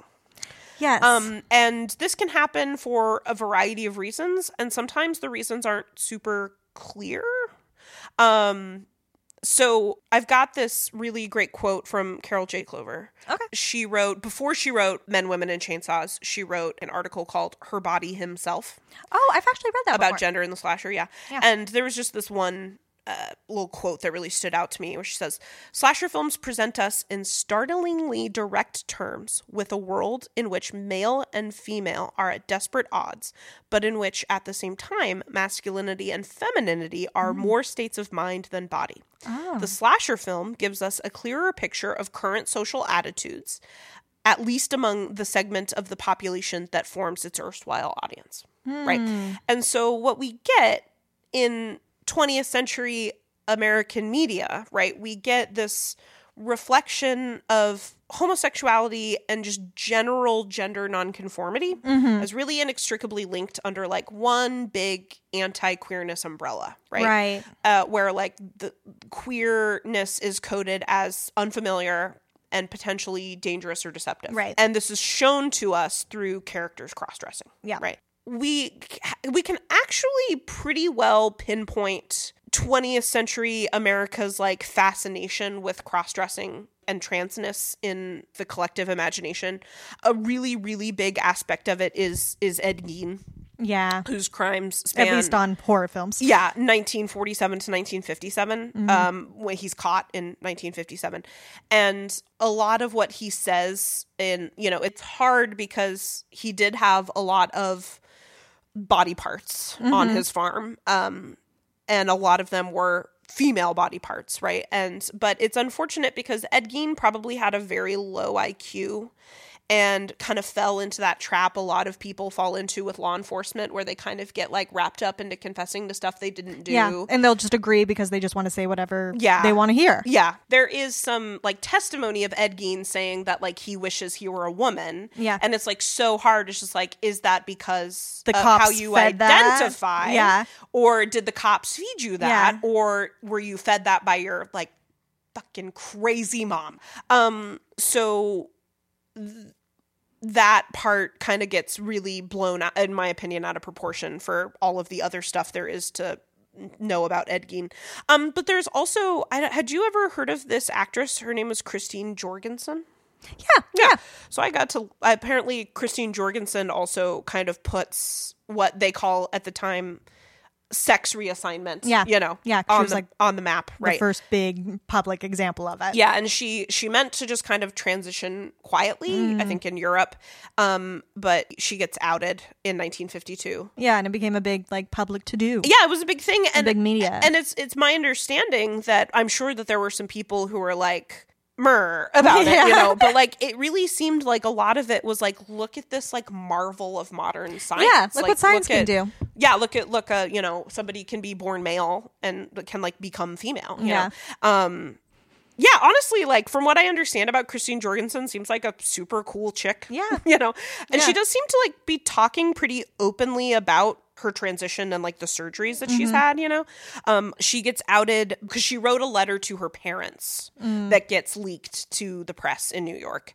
And one of the lines in her letter to her parents, she says, "Nature made a mistake which I have had corrected, and now I am your daughter." I like that. I was like, Yeah, it's nature a made a nice- mistake. yeah, it's a nice it's cool. one. I took care of it. It's fine. It's I got fine. it. You know, It's fine. These things happen. Yeah, and I'm your daughter. Like, just FYI. Yeah. So we also have like that story kind of going around mid-century, you know, Yeah. which is informing the general public's understanding of gender. what's possible. Yeah. And so we've got some pretty big examples of the psycho killer in a slasher movie cross-dressing, right? And like there's 3 very explicitly based off of Ed Gein. There's Norman Bates in Psycho, Buffalo Bill in Silence of the Lambs, and Leatherface in Texas Chainsaw Massacre. Yeah. So Norman Bates, he dresses as a woman partially as a way to hide his identity. And Bates isn't really like a trans character. No, he's more of like a fractured identity. Yeah, character. yeah. And Psycho kind of like, I got this from an article, Blood, Bodies, and Binaries, Trans Women in Horror, written by Jenny Holtz. Says, That's a good title. Psycho, it is a good title, yeah. Psycho turns his cross-dressing into a sign of murderous tendencies. He's less affiliated with what is now thought of trans identity, but Bates is one of the first representations to associate cross-dressing with a tendency to kill, right? Yeah. And again, doing the research and reading a lot of articles, many of them stated multiple times that like the actual FBI has found absolutely no correlation between like cross-dressing or genuine transness and violence. And I was like, yeah, I know. Yeah. I guess some No. people still need to know, but yeah. No, there's going back to Harmony Colangelo, she has this other quote talking about Sleepaway Camp where she says, "As any fans of true crime could tell you, an unfortunately common trend in the childhoods of many murderers is that they, typically men, were forced to cross-dress by their guardians. Obviously, this isn't always the case, and cross-dressing isn't enough to make someone want to commit the type of crimes that would land them on true crime podcasts in the first place. But people being forced to present or live as the gender they do not identify with can cause immeasurable psychological damage that can manifest in intense feelings of shame, depression, and anger. Angela's killing spree has real-world parallels that I'm pretty sure the writers lucked into. And I think that's because there are some, like, you know, serial killers and killers who historically were like maybe made to cross-dress by parents or something like that comes up. I think people take all these things of these like cross-dressing and things and say, okay, so then they make this connection between cross-dressing and killing when the actual connection is people being forced to perform a gender that isn't their own gender. Right. You know? Yeah. And so it's more pointing to the harm that can happen when we don't allow trans people to express their true gender, you know? That, like, that's really where the harm is happening. Yeah, right. Which isn't to say that trans people who aren't allowed to transition then become killers, because that also very much is not the case historically either. Right. But that it does lead to depression and suicide. And that is unfortunately the case for this next case study, Buffalo Bill and Silence of the Lambs. Okay. So I got this from Harmony Colangelo, dressing down the quote-unquote killer crossdresser trope. Yeah. Is it inherently problematic? Harmony states that Buffalo Bill is a trans woman. I agree with that. I agree too, because the movie tries to deny it, right? Like there's scenes with Clarice and Hannibal Lecter where they're just like, well, he's not actually blah, blah, blah, and blah, it's blah. like, well, how the fuck do you know? Right. But the fact is... Random cis people? Is that like Buffalo Bill was actively trying to take steps to medically transition and was denied. Yeah, which often happens to actual trans people. Does happen, yeah. And of course, then there is like the absolute horrible representation of being denied gender affirming care and deciding to like torture and murder women. Right. Yeah. And like make a suit. Yeah. And it's, and no, people talk about, a lot of trans writers, when I was looking actually into this movie, talking about how Silence of the Lambs is like the worst thing that has ever happened to trans women. Yes. Yeah. Because, I mean, compared to Sleepaway Camp, Silence of the Lamb got so much more recognition. It won Best Picture. Yeah, like people saw it. It swept the Oscars that year. Like trans children watched it with their parents, where their parents were more horrified by Bill trying to perform femininity than they were by like the cannibal. Yeah, and it just like crazy harmful movie. Yeah, that is so beloved and still considered such a classic. It's tough because like it is a really good movie, and it like will be forever tainted by that. You know? Yeah. So Buffalo Bill, I think in my list here, the only actual trans person, except maybe Angela in Sleepaway Camp. Right. So then we've got Leatherface and Texas Chainsaw Massacre. So this actually happens throughout the franchise. Leatherface, even in the very first one in 1974, like moves between masculinity and femininity a lot. Like when he's out of the house, he's Leatherface with his apron and his chainsaw. But like when he's in the home, he like, especially in the first one, like he's in the kitchen, he's like wearing an apron. And like several performing femininity. Housewife, motherhood. Yeah. He wears makeup on his mask several times over the course of the franchise. The most clear example is Texas Chainsaw Massacre: The Next Generation, which comes out in 1994.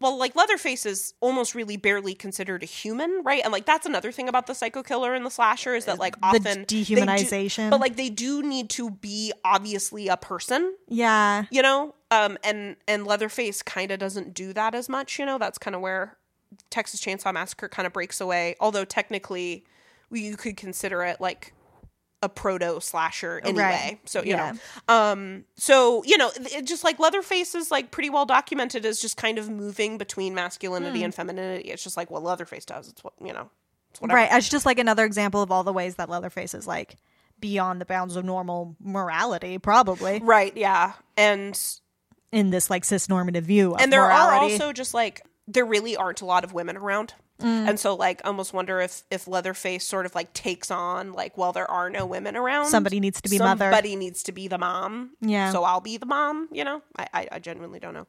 Another example is a movie I've never seen, Dressed to Kill. Yeah, I saw that one come up a lot, but I haven't seen it. Or it comes up a lot when you look into such things. I've never seen it, and honestly doesn't seem like my kind of thing.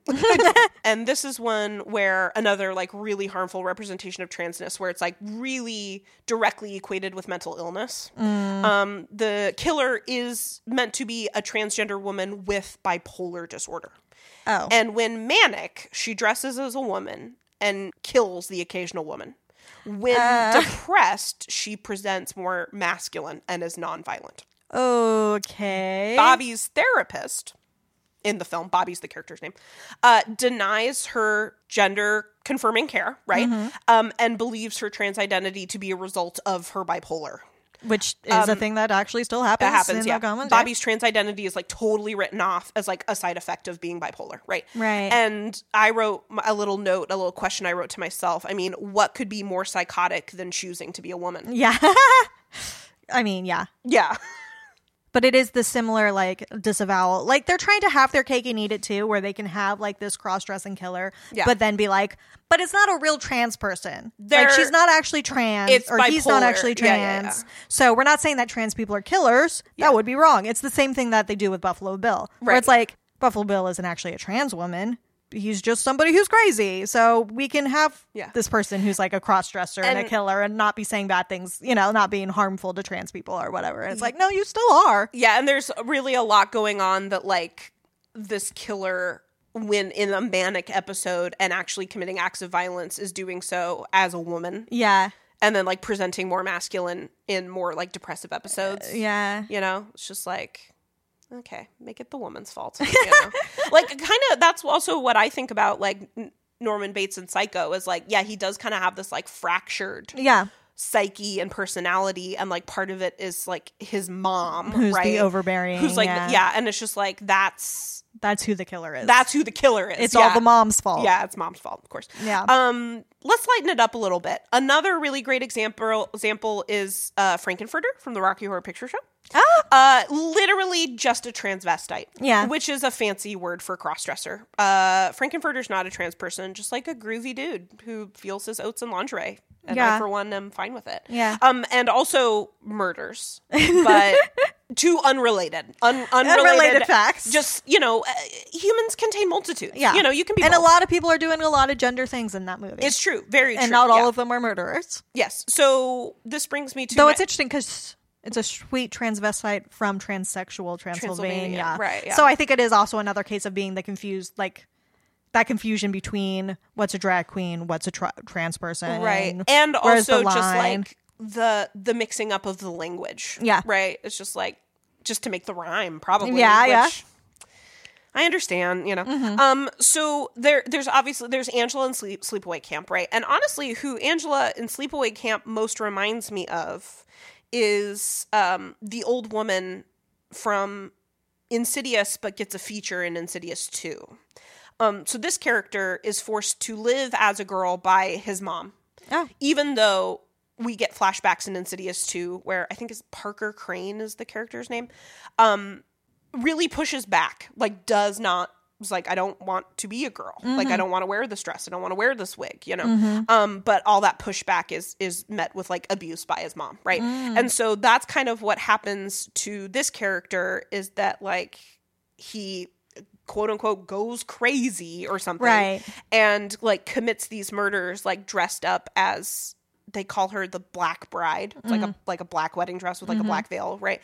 And it's like a guy like putting on makeup and like putting on this dress, right? You know, but we do get the backstory that like he was forced to live as a girl against his will, which is honestly really similar to how I see Angela in Sleepaway Camp. Yeah, you know. So what I was noticing, like looking through all this, you know, I see the connection to like an overbearing or abusive mother. And a usually absent father in a lot of these like cross-dressing killers. Which are things that go back to the roots of Ed Gein, right? Yes. And also just probably by way of Psycho. Just very Freudian. So a lot of questions come up for me about these characters, right? It's like, how much of their gender dysphoria is caused by growing up in an abusive environment? Much like in like the real life case of Ed Gein, right? Are they experiencing gender dysphoria at all? We don't really know. Like Buffalo Bill, yes. Right? But like Angela, we don't know. Leatherface, we don't know. like Norman Bates, we don't really know, right? Yeah. And also wondering like what role does sexual orientation play in this as well, right? It's like that absolute nonsense that sometimes trans people have to deal with, where they're like, like a trans woman is like interested in dating women, and it's just like, well, why didn't you just stay a guy? Yeah. And it's like, okay, No, there's like because 5 things wrong with what you just said. Yeah. Trans women can be lesbians. Yeah. Hell. And sexual orientation and gender identity have nothing to do with each other. Like where does sexual orientation play into this? Like, does Angela find herself attracted to Paul? And like, what does that mean for her knowing who she is? Right. Yeah. Right. You know? Yeah. Was that experience where she had that flashback right then to her dad's? Yeah. Because it was some sort of like gay panic response. Right. Or not. Or not. We don't know. Or just I didn't really want this to happen and it's happening response. Yeah. And it's just, I don't think the movie cares. No, that's exactly That's it. kind of where I go to with a lot of these movies, is that I just don't think they care. Oh my gosh, you read my mind. That's what I was just gonna like wrap this up with, is like, most of the time these questions aren't really even answerable because the picture of these characters is incomplete because they're created and viewed through like a cisgender heterosexist gaze. Yeah. Like there is no answer. Right. So it's however we want to like read into it, you know? Which I think is why they can have such polarizing responses in like queer communities and trans communities, where Sleepaway Camp can have a lot of people who really love Angela. Yeah. As like a trans character, trans girl, or see her kind of more as like a representation of the trans experience as being a boy who's being forced to be a girl, you know, or like, people who are like, no, this movie fucking sucks and is painful to watch, or is like the butt of a joke, or it's just, it can have so many different responses because we have to put so much on it from ourselves, because the movies don't care themselves. Like as I was mentioning earlier, you know, these depictions of transness through the psycho crossdresser, right?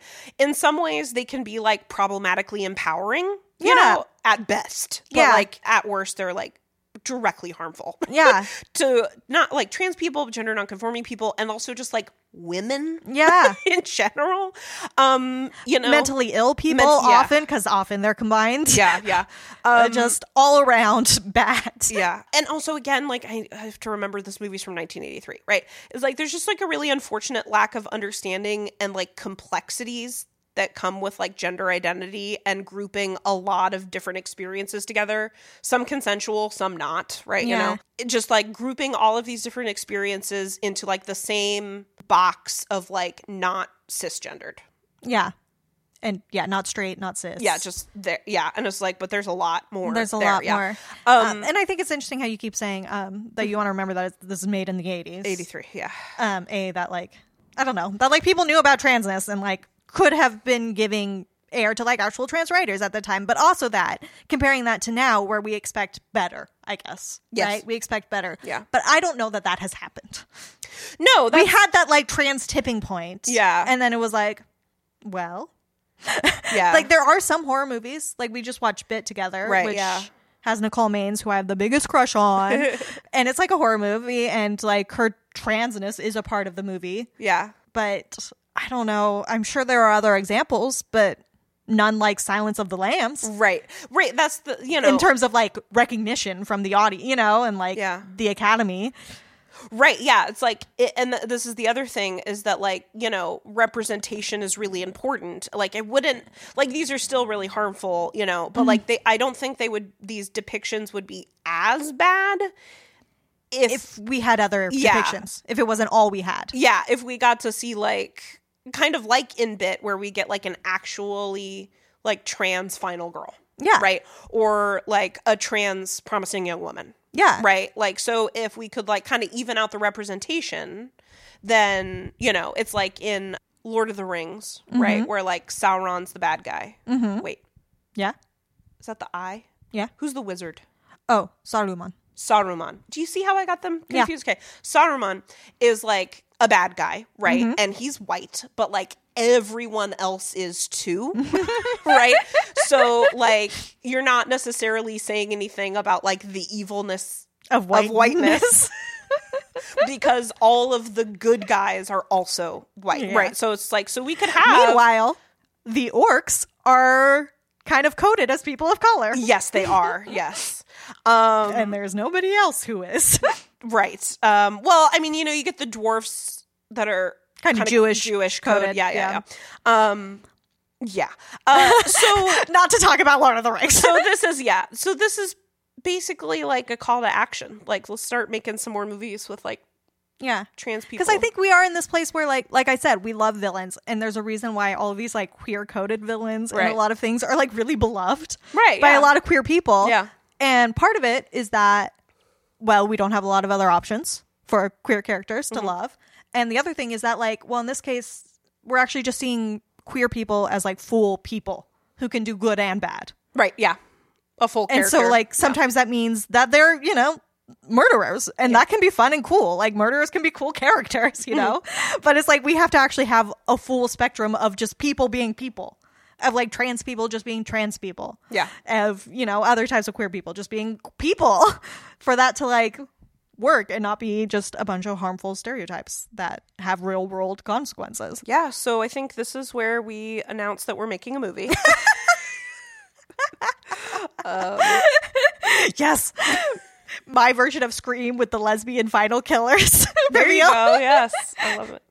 I don't know about you, but I'm ready to play a game. Let's play a game. Yeah, we've got a lot of heaviness in this episode. Yeah. So let's line it up before we let you all go. So as previously mentioned, I have significant experience with Girl Scout camps. And I do not have any experience with any camps. Yeah. So one of the things I picked up, the mini skill sets that I picked up working at a Girl Scout camp, are these things that I always refer to as don't tell games, which are basically just games where somebody who doesn't know the rules plays it with somebody who does, and the person who doesn't know the rules figures out the rules by playing the game. Yeah. Much like life. Yeah. I've done something like that, but where it was like a card game. Yes.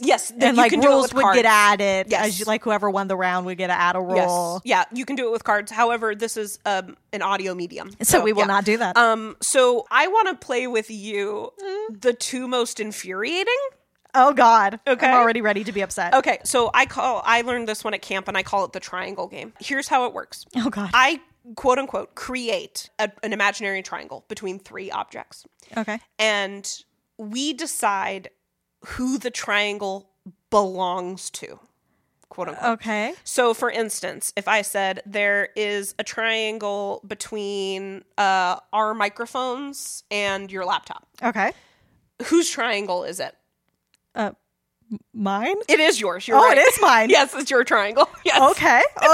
So we could do it again. Like there's a triangle from Jupiter to Saturn to the Earth. Oh, whose triangle is it? Is it still mine? It is still yours. Why though? But why? But why would it be mine? I don't own the Earth. You could say like, there's a triangle between, like the TV, the stereo, and the fan, right? Okay, sure. Whose is it? It's actually mine. I'm saying it's mine. Why? So it's mine. But why though? Do you want me to just tell you, or do we want to do another one? I don't know that I'll get it. Does it have to do with the type of triangle? For example, an isosceles or an equilateral? It has nothing to do with the triangle. It has nothing to do with the triangle? This is the way don't tell games work. It has nothing to do with what you're presented with. Oh my God. So like if there's a triangle between the bedroom, the bathroom, and this couch, whose triangle is it? I don't know. Is that one also yours? No, it's yours. Why? I hate this. I'm going to commit murder. I'm being bullied on the pod. Do you want me to tell you? Yes. So basically, it's so stupid. It belongs to whoever speaks first. So when I asked whose triangle is it, you spoke first to say it was yours. And yes, it was yours. And then the only time it wasn't mine was when you said I said it first, it's mine. Yeah, it's very that's silly. So stupid. I think I've got one that's even more infuriating. Okay. This one's I'll called get mad. This one's called How Many Bears? Oh God. So it's very similar. I would say like there are 3 bears in the Eiffel Tower. Okay. 4 bears on the Golden Gate Bridge, and like 30 bears in the Empire State Building. How many bears are there? I feel like there's going to be more than just me adding. Oh, you know it. because I don't think it's, what was that, 37 or something? It's not. It's 5.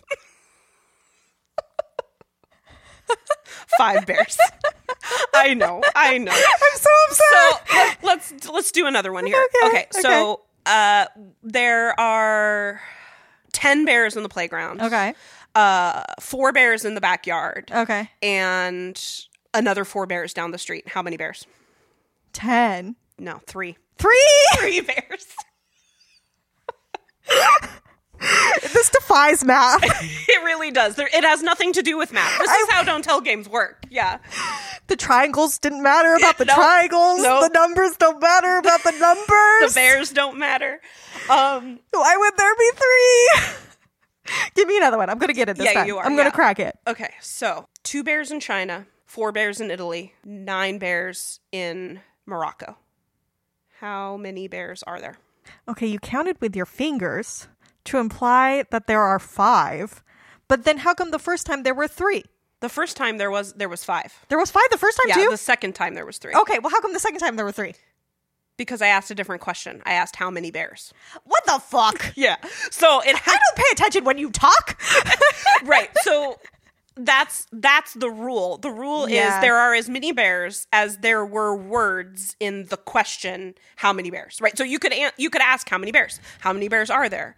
How many bears in total? You know, like you could ask, whatever, however you want to ask the question about how many bears there are, the number of words in that question. And this is why so many murders happen at sleepaway camps. Yes, absolutely. Is because we're driving the children insane. Absolutely. Yeah, it's absolute insanity. But let's just play one more here. And so this one's called Desert Island. There is only a certain kind of thing that can go on my desert island. Okay. And you have to say things and then answer yes or no, and you have to figure out what the theme is, what can go okay. So we're looking for a theme. Islands. Yes. Just for the sake of time, I should narrow it down. It has something to do with horror films. Okay. Yeah. Okay. I'm gonna start with can your desert island have a hornet's nest? Yes. Did I get it in one? Yes. God damn it. Can it have a hot iron? Yes, it can. How about an arrow through somebody's neck? Only if it's right through somebody's neck. Yes. Yeah. See, I'm very good at these games when they aren't stupid. They're not, when they make 0 sense. Yes, murder weapons from Sleepaway Camp. Yeah, yes, nice. Maybe that was too easy, but it's okay. So thank you for showing me these games. Yeah, I never want to go to Sleepaway Camp. Not just because of the murder, mostly because of the games. The games, yes. That's a pretty good example of what camp is like, because you really do have a lot of time to kill, and so you play games and so you that sing you songs. don't bully each other. Yeah, you play games and you sing songs, and just kind of the psychological torment of asking a 9-year-old how many bears. Yeah, and them being there's 3. Yeah, and they're like, nah! And it's oh, this is so great. Because they drive you crazy, too. So you gotta get them back. You gotta get them back. This is so satisfying. This has been Deep Thought, Shallow Plots. Join us next time. Oh, yeah. Because we're doing, this is a part of our summer series. Yes. So next time we'll be doing Midsommar. We do have an Instagram. Follow us on that Instagram. At Deep Thought, Shallow Plots. Give us reviews on on your podcast catcher of choice. I think, honestly, at this moment, there is 1 5-star review. Oh. And it's me. Oh. Yeah. You made me excited. On Spotify. I was like, oh, maybe it was one of our moms. No, it was me. Yeah. My mom doesn't know how to do that. Maybe your mom does. She has been listening. That's lovely. Yeah, so shout out to our moms. Yeah. So until next time, eat shit and live.